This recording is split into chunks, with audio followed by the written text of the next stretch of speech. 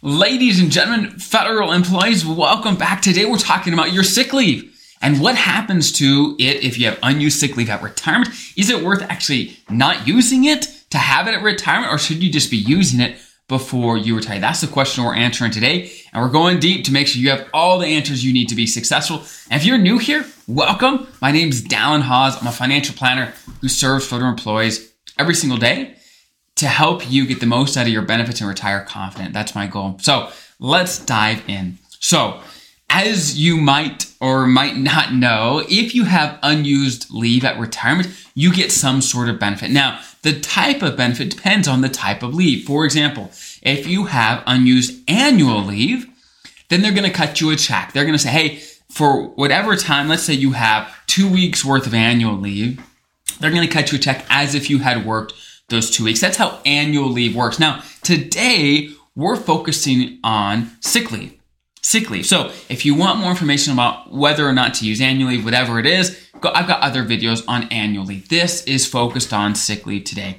But basically, for us to make that decision on whether you should be keeping your sick leave, right, and actually letting it add into your retirement or just using it before, we have to understand exactly how it works, okay? What do they do if you have unused sick leave at retirement? It's very common to have a lot of sick leave come retirement. So how does that work? And this is, in a nutshell, how it works. Basically, any unused sick leave at retirement, let's say you have 6 months worth of sick leave, then they're going to add that 6 months into your years of service to calculate your pension. So unused sick leave will go into increasing your pension. Basically, that monthly check you get every single month once you retire from the federal government is going to be bigger because you had unused sick leave. However, the devil is in the details. For example, unused sick leave cannot make you eligible to retire. It can only increase your pension after you're already eligible. Okay. For example, as you know, as federal employees, you have to meet certain years and age requirements to retire and get a pension. Okay. For example, for traditional FERS employees, you have to be at least 57 with 30 years of service. Okay. That's one. Or if you're age 60 or above, all you need is 20 years. Or if you're age 62 or above, all you need is 5 years of service and you're eligible to retire as a federal employee and get a pension, okay? Now, of course, the rules are different for special provisions and that sort of thing, okay? But in general, those are the rules for traditional FERS. So like I said, there are years of service requirements to be eligible to retire.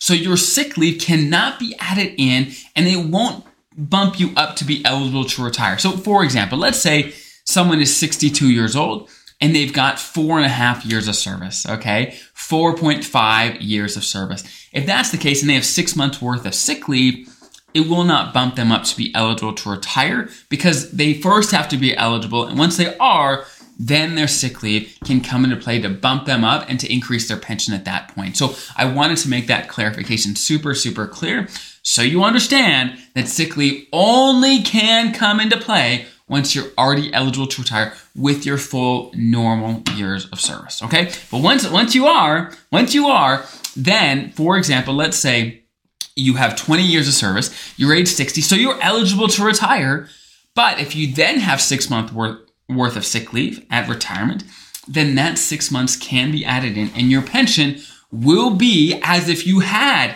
20 years and 6 months worth of time.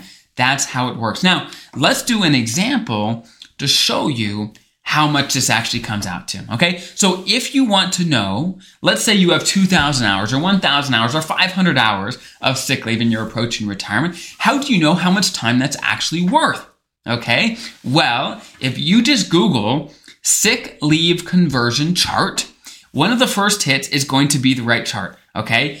Basically, it's a chart that shows you, it has a chart with tons of numbers on it, and you find your number that's closest to how many unused hours of sick leave you have, and it'll tell you how many months and days that's worth in pension years, okay, in pension months, right? For example, to have a full year's worth, you need about 2,080 hours-ish, okay, 2,080 hours of unused sick leave to have a full year added back into your pension for the pension calculation, okay? If you have more than that, then you'll get more. If you have less, you'll get less, okay? Check out that chart if you want to figure out exactly what that means. But let's show you an example of what your pension might do to see if this is worth it for you or not, okay? So again, let's do a quick example. Let's say you have 20 years of service. You're age 60, so you're eligible to retire, okay? And if we just do a quick example for what your pension might be, let's assume someone's high 3 is about 100 grand.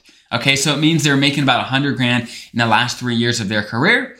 Okay, so they have 20 years. We're going to multiply that by 100 grand multiplied by 1%. Now, if you're not familiar with that formula, that's the formula to calculate your pension as a traditional FERS employee. If you want more information on that, I've got other videos. Check those out. Okay, but long story short, if someone has 20 years of service, they got paid about 100 grand the last 3 years of their career. They retired at 60 with 20 years of service. Then they would have a pension of about $20,000 a year. $20,000 a year. 20 grand multiplied by 100 grand multiplied by 1% comes out to 20 grand a year. Okay. Now, let's say this person has a year's worth of sick leave. So about 2,080 hours of unused sick leave at retirement. And that gets added in. How much will that increase their pension, right? That's the big bucks, right? That's a full year of unused sick leave. What will that do? And the answer is, well, let's just do the math, right? Instead of 20 years, let's assume they have now 21, right? That added in to their pension calculation. So 21 multiplied by 100 grand multiplied by 1%, you get 21,000. So over a year basis, on an annual level, their pension would be $1,000 more every single year. So on a monthly basis, we're talking about $83. $83 on a monthly basis. So for some people, that's a lot. For some people, not so much. Okay. So the purpose of this video is not to tell you whether to use your sick leave while you're working or really save it and crimp it and take it to the end.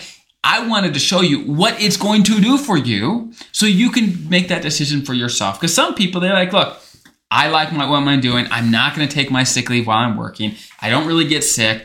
I'm going to take it to the end anyway. I just want to know what it's going to do for me. Great. Do the rough math for you. Again, Google sick leave conversion chart. You can find how much time is going to be added to your pension. Great. It's only going to benefit you. But some people, that's not the case. Some people do get sick fairly often. Maybe you got some surgeries coming up that you're trying to decide when to schedule and maybe schedule before. It depends how you want to structure it, right? It depends how you want to structure it because, again, sick leave added into your pension can be helpful. Maybe it'll be the difference between you being comfortable and uncomfortable in retirement, but maybe not. For some people, the increase that it has is going to be very small. And again, the example I used with the numbers, they had a full year's worth of sick leave, but they only saw an increase of about $83 every single month in their pension. And that was gross. And it might be a little less net. Okay. So I hope that helps. I hope it gives you some context over what these sort of decisions, how it impacts your retirement. Now, if you have any questions yourself about this or any other topic when it comes to your FERS benefits and retiring confident, there's a link below to submit those questions and you might be featured on a future episode. So I hope that's helpful. Have an incredible rest of your day. I'll see you guys next time.